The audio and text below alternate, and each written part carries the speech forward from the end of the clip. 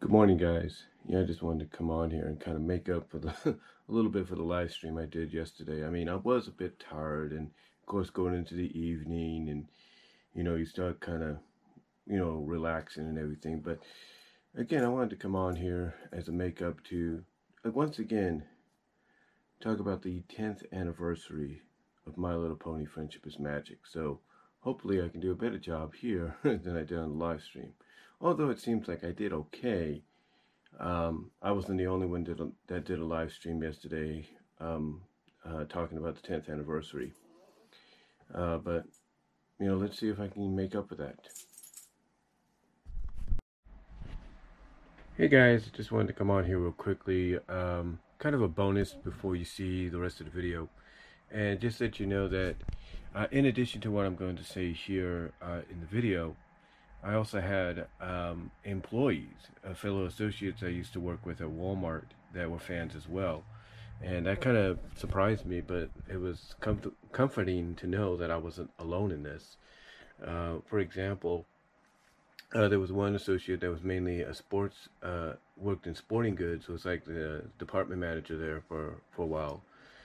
And she liked My Little Pony, even though I didn't, ask her straight out if she was how long she'd been a fan or what she knew about the show. But she, on occasions, would wear a Brony T-shirt, the already established Rainbow Dash Brony T-shirt, with the Rainbow Dash in the middle and the word Brony on the top. So it was nice to see that I was a fellow fan.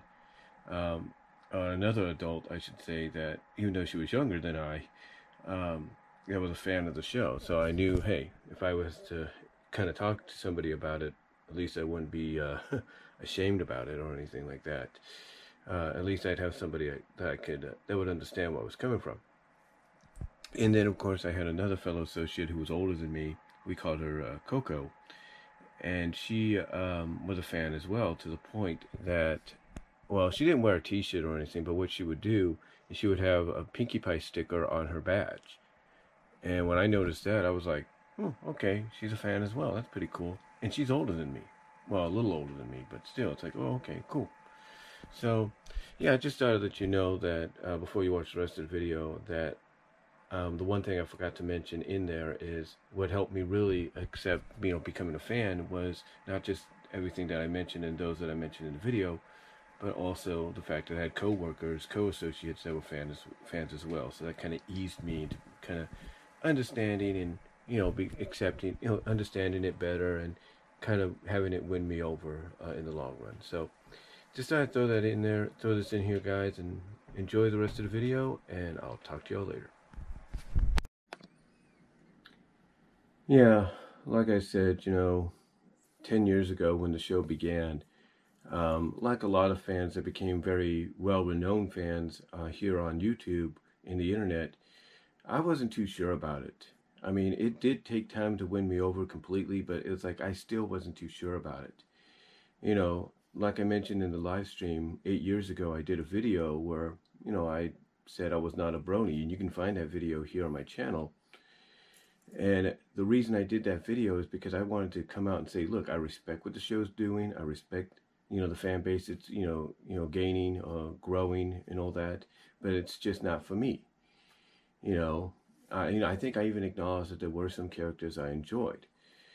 But over time, it started to win me over to the point that sometimes in my videos, while me and my mom were still living in Patterson, I would talk about it. I would talk about the characters, situations, and I even did a video where I asked myself, I asked myself and the people watching, am I becoming a brony?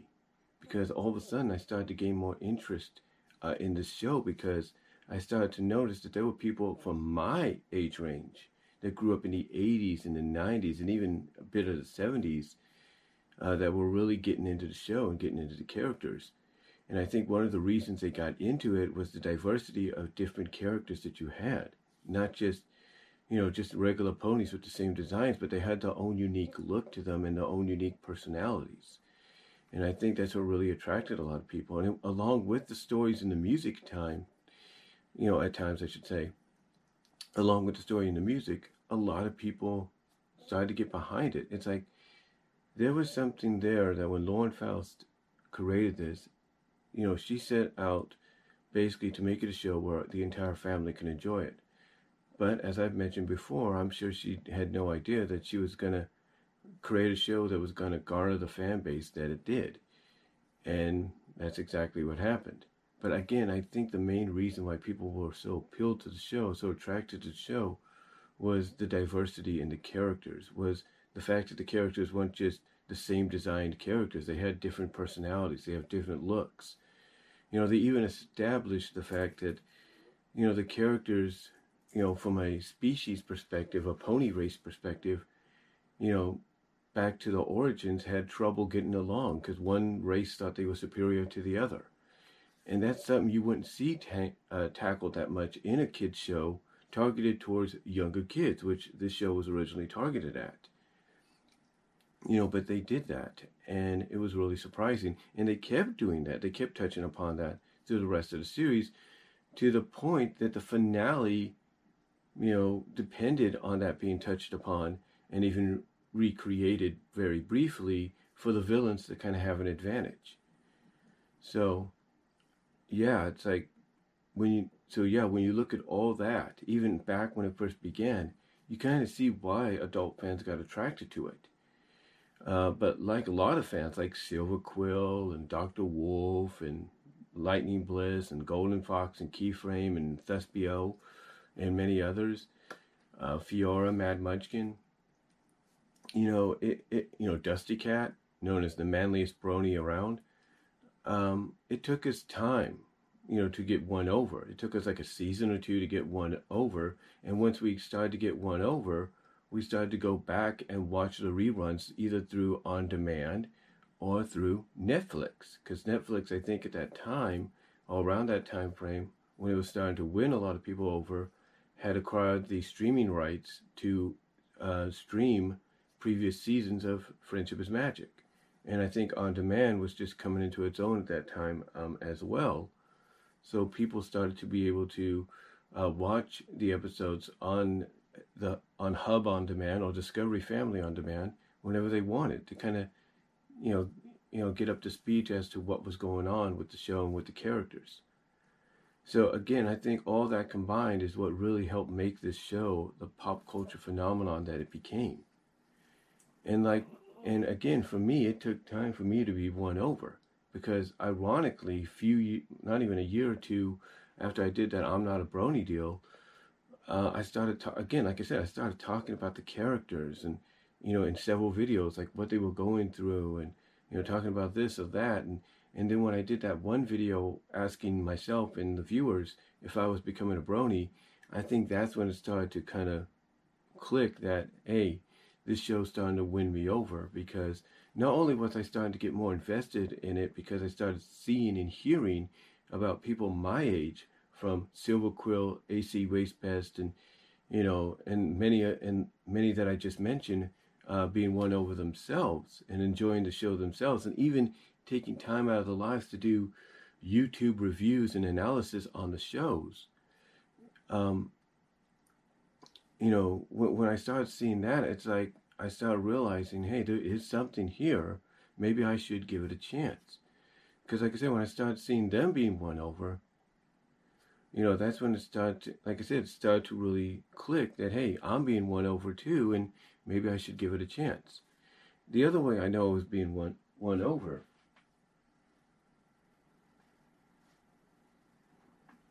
was, besides the first Rarity plush I got, which had the multicolored stringy hair, the purple and pink hair strings, in the, on top of a head for hair. The other way I knew I was being won over was when I first bought these mini Funko figures of Luna and Celestia. That also should have confirmed to me I was being won over.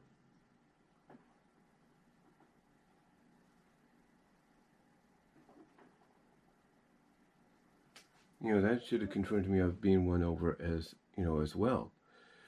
And another clue and hint that I was being won over is when I took one of the discs that I was using for my traditional or my yearly holiday movies and specials recordings, and I recorded Luna Eclipse, which was their answer to a Halloween episode. So So I think it's just little tidbits here and there, moments here and there, purchases here and there, started to kind of clue me in personally that I was becoming a fan. I was becoming a brony. And it would take until about a year or two ago, for me to come out and admit that, which I did here on YouTube and various Facebook group pages. You know, I came out, sat at my desk right here, and said that I'm a brony. You know, I'm admitting right now that, you know, what I said I wasn't 8 years prior, which I think was like 6 years prior, has become the opposite. It won me over. And I think one of the other things that won, and I think not just from the perspective of noticing other people like my age that you wouldn't think would be into a show like this being won over, and like I said, taking the time to review it and give their analysis on characters and stuff like that.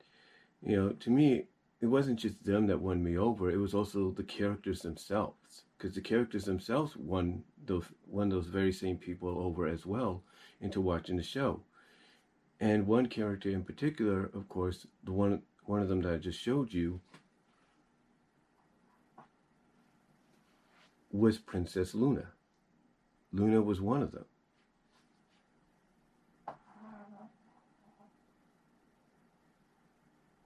And I think the reason she won me over is because, like a lot of people have said, she's relatable. She takes, even though she's a princess like Celestia, who's an older sister, Luna takes on a more personal approach when it comes to those that need help.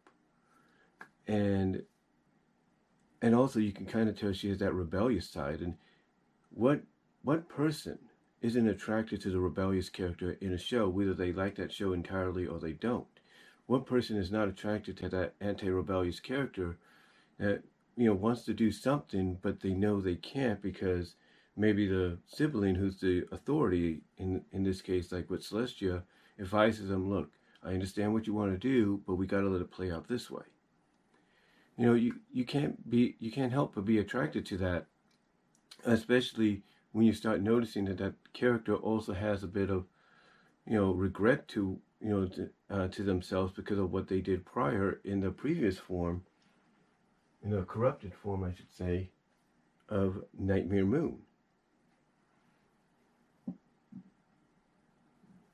So you take all of that and you put it into one character, that's going to attract a lot of people and consider that character to be one of the best characters, or as Silver Quill would put it, one of the best princesses in the series. But it wasn't just Luna that attracted me over either. It was actually another character.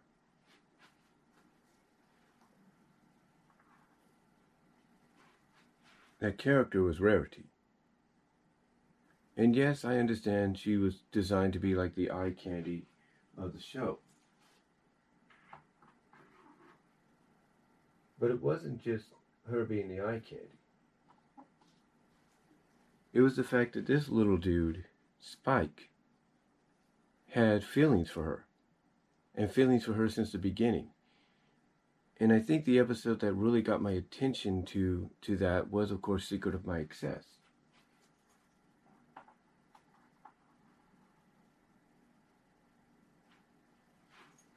And the reason Secret of My Excess got my attention was just the same way Magic Mystery Cure and the ending that it had there really got a lot of people's attention. It was the fact that it was solidifying this kind of a sweet crush/romance special relationship, more than friendship relationship, that Spike and Rarity were having.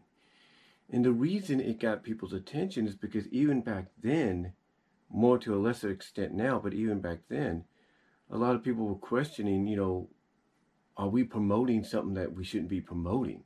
Because Spike at that time, up until at least that episode, or even before that episode, was considered a baby dragon. But I think as they got into the second season, they started to kind of, you know, taper off from that and just look at him as a regular dragon.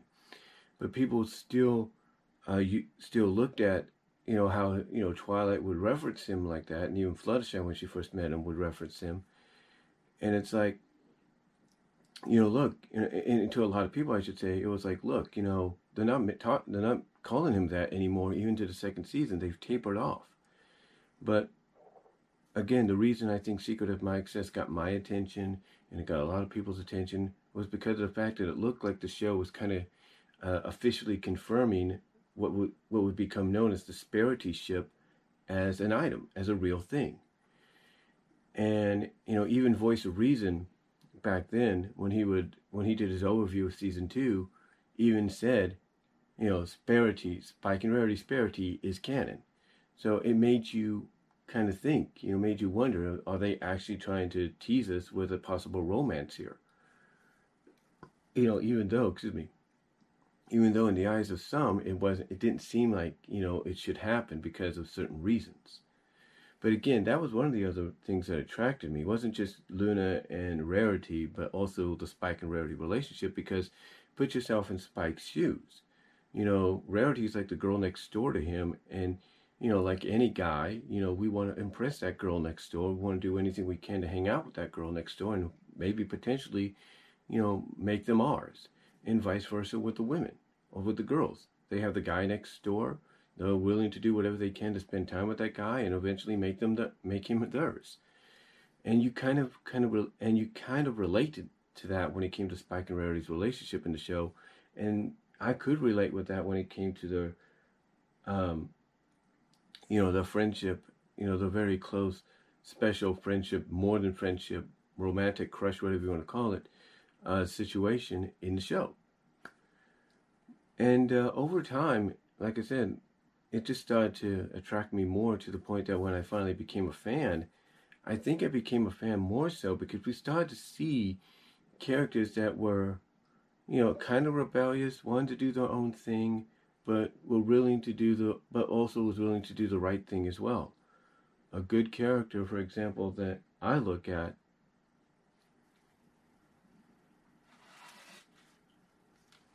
is Starlight. And Trixie even to an extent, but Starlight mostly.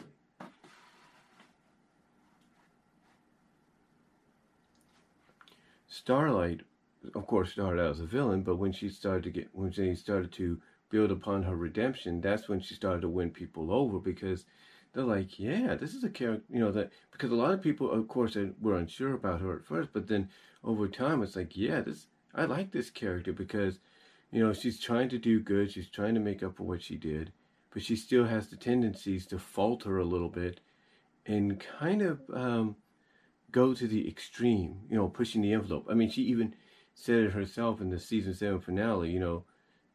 She's always one to push the envelope and all that when it comes to certain things. And I think that's what a lot of people liked about her, was the fact that she was the kind that would push the envelope, would take it to that next level, but would also have tendencies to fall back onto what she was before. So you could relate with her, and I think that's what attracted a lot of people to her. And the same with Sunset Shimmer in the Equestria Girls spinoff. A lot of people, speaking of Equestria Girls, nobody was really sure about that in the 10-year history of the franchise, because they felt that Hasbro had sold out. But I think when Rainbow Rocks came around, which was utilized as Sunset's full redemption, that's when it kind of, I think in a sense, my opinion, Rainbow Rocks kind of helped set the record straight that, yeah, Equestria Girls may seem like Hasbro is selling out and trying to get a part of that Monster High, Ever After High pie, but it's its own thing. And oh, by the way, eventually you're going to find out that it's still in the same continuity and somewhat timeline as Friendship is Magic, because we see that later on during certain specials, like like Forgotten Friendship and Spring Breakdown. We start seeing that, and even Magic Mystery movie or whatever, we start seeing that. So we start kind of getting the idea that that both shows are in the same continuity and somewhat the same timeline, except one takes place in our world, or the equivalent of our world, while the other takes place in this fantasy world. And I think that's what really helped, set the bar, as the fact that Equestria Girls is Friendship is Magic, but on a high school level kind of deal. But overall, like I said, over time the show just won me over, and to the point that, like I said, with just the merchandise that I just showed you that I purchased throughout the years and everything, that basically just adjust something there. But, like I said, it just started to win me over. And, like I said, the merchandise that I ended up getting throughout the years isn't evident that what started out as just a few purchases snowballed into something more. I don't know what does. I mean, I'll give you another prime example of what I'm talking about. This right here, this Power Pony set, and you can even see it in the mirror there. The Power Pony set, right there, was the first. It was the first major purchase I had got when it came to this. Because one of the other episodes that got people talking, and it kind of has a mixed reaction even to this day, is the Power Ponies episode from season, I think, was it 5 or 4? And basically the reason it got a mixed reaction is because a lot of people felt like they were jumping the shark here. It didn't make any sense. It didn't have nothing to really do with the show in context, on continuity, except for season 5, when in the dream realm, to kind of help Princess Luna, you have Applejack and Rainbow Dash kind of, through the magic of dreams, kind of transform into the pony, Power Pony personas. But anyway, still, a lot of people felt this didn't really have any context or anything. It was like, didn't need to be there. But others felt it was cool. Others actually liked it because they started to learn more about it. I think over time, the Power Ponies episode has gained a bit of a cult following because, in appreciation, because people started to learn more that, oh, it was a nod, it was a homage to comic books of the past, to people like Jack Kirby and Stan Lee and all that. And we didn't know that, and Steve Ditko and all that. Basically, superhero comics of the past and even the present, and we didn't know that.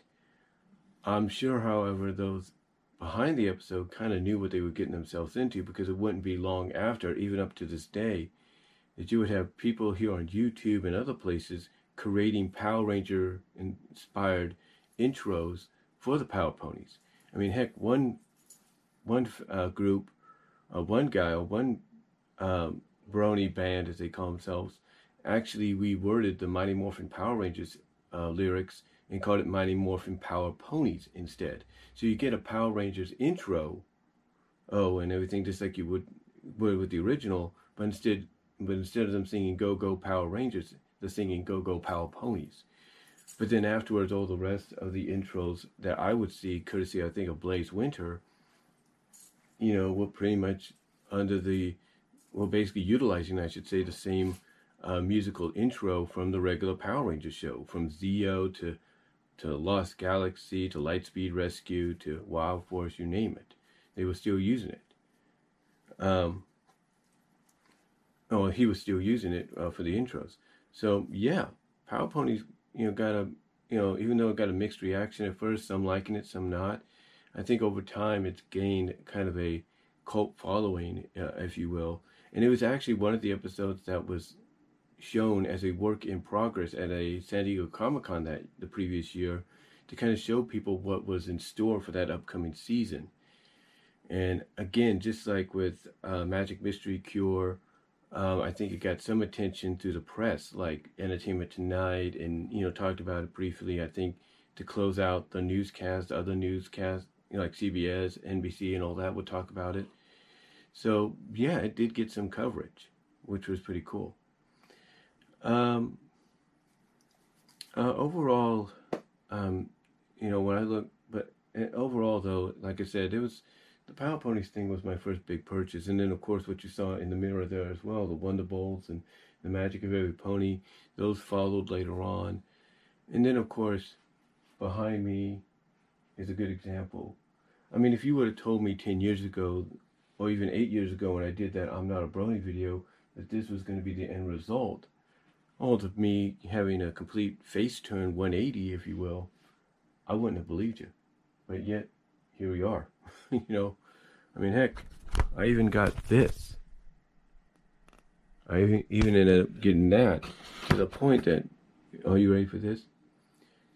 On a day I was off from work, I took an Uber. I think it was an Uber. Or was it a bus? Was it a bus or an Uber? I can't remember. I think it may have been I think it was a bus, then it was an Uber. I took the bus to my job because we still had this Canterlot set on sale. We actually reduced it in price, and it was a Walmart exclusive because it came with an extra figure. I think it was Twilight.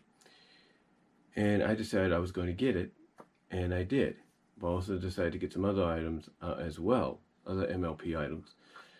And because I think we had a bonus that week, so I decided I was going to splurge a little bit. So, long story short, I ended up getting it, and as soon as I got it home, after I put everything away, I started to, and kind of got myself something to eat and everything. I started to assemble it, and basically what you see, is the end result.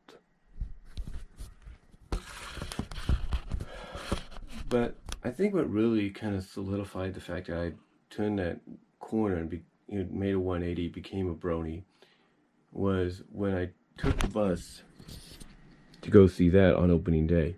I mean, I know a lot of people saw it the night before on opening night, but I saw it on opening day. Took the bus early in the morning, went to Turlock, saw it, went home, had a great time, watching the movie. Had fun. Kind of treated myself to a day out. Wish I could do that now, but unfortunately can't. But yeah, like I said, I had a great time. Had some fun, had a fun time and everything. And that, to me, when I made that trip, solidified that I was a brony. It solidified it because I was willing to take time out to, I had planned out this day for weeks when I heard the movie was coming and what day it was. I was going to request that day off, and I was going to I was going to use it to go see a movie, and that's what I did. So I think that right there solidified me as being a brony, a fan, being won over by the series. And again, I know that there's a lot of fans my age that even got won over towards the later part of the show, towards the end of it, that would, if they had Netflix, would go back and binge all the episodes from all the seasons to see exactly, what it was about, who the characters were, get a better understanding of them, as well as be caught up, continuity-wise, on some of what was being talked about and everything. So, yeah, fans were still being won over even up towards the end. But really, it's like, I can't say any more than what I have about this show, about this franchise and the impact it's had. I mean, the fact that I did reaction videos, if you will, to Best Gift Ever, as well as to the finale, that's really saying something. That's really saying something. But overall, I can't really say any more than what others have said. Like I said, it took me a while to be won over, and eventually I was. And I can't say any more than that. I really can't. I mean, again, you take a look over here, I got these books and stuff. It's like, what more can you say?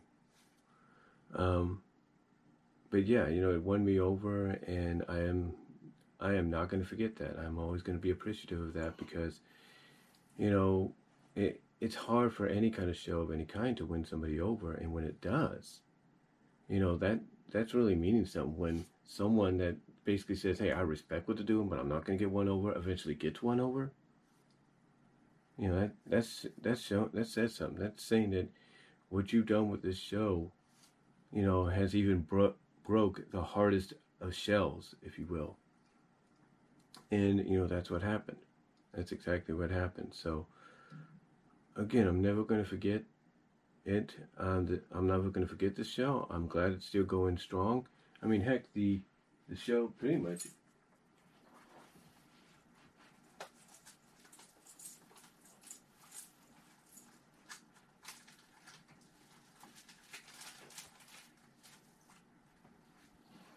the show pretty much is still going strong through comic book form, thanks to season 10 being put into comic book form.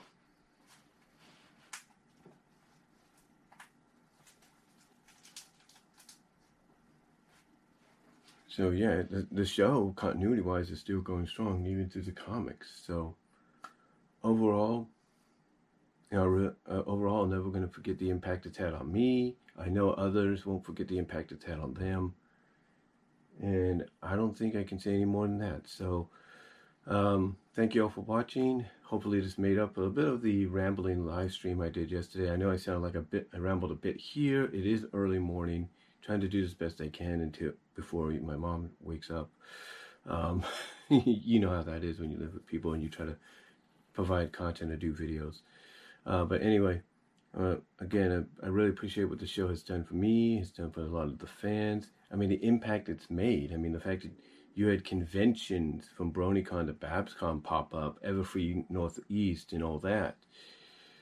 It really says something. I mean, when you have not one but two documentaries, one of them focusing, I think, what was it, on Ashley Ball, Andrea Lindgren, you know, going to a convention and being surprised by the adult fans that she was encountering. I think it was BronyCon, one of the first BronyCons. That's saying something. It really is saying something. So, anyway, though, guys, you know, that's all I can really say. And in conclusion, want to thank the once again, thank the voice actresses and actors, the creative staff, as well as thank the fellow bronies and Pegasisters out there that help get people like me into the series, help us get won over, if you will, with this, you know, when it came to certain characters and moments in the series. So, you know, I mean, you know, speaking of moments, you know, just to put this out there, they actually, when they did Slice of Life, which was focusing on the background ponies and was a thank you to how creatively unique and weird the fans can be, they threw in the Big Lebowski reference. They threw ponies in there that were basically, you know, ponified versions of the Big Lebowski characters. So, you know, yeah, it's moments like that that, you know, convince a lot of fans, including me, to kind of give it a chance, and can't be more thankful than that.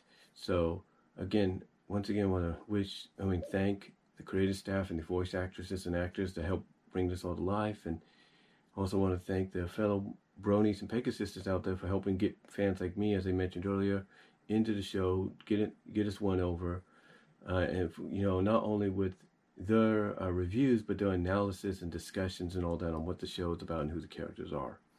So thank you guys very much. We appreciate it. And in conclusion, I want to wish the Friendship is Magic My Little Pony a happy 10th anniversary. It's still going strong with the continuity of the cartoon and the comics, and here's to maybe 10 more, even if it's in comic form, to the animated series known as Friendship is Magic. So, thank you all for watching. God bless, guys. Take care. I am out. Stay safe.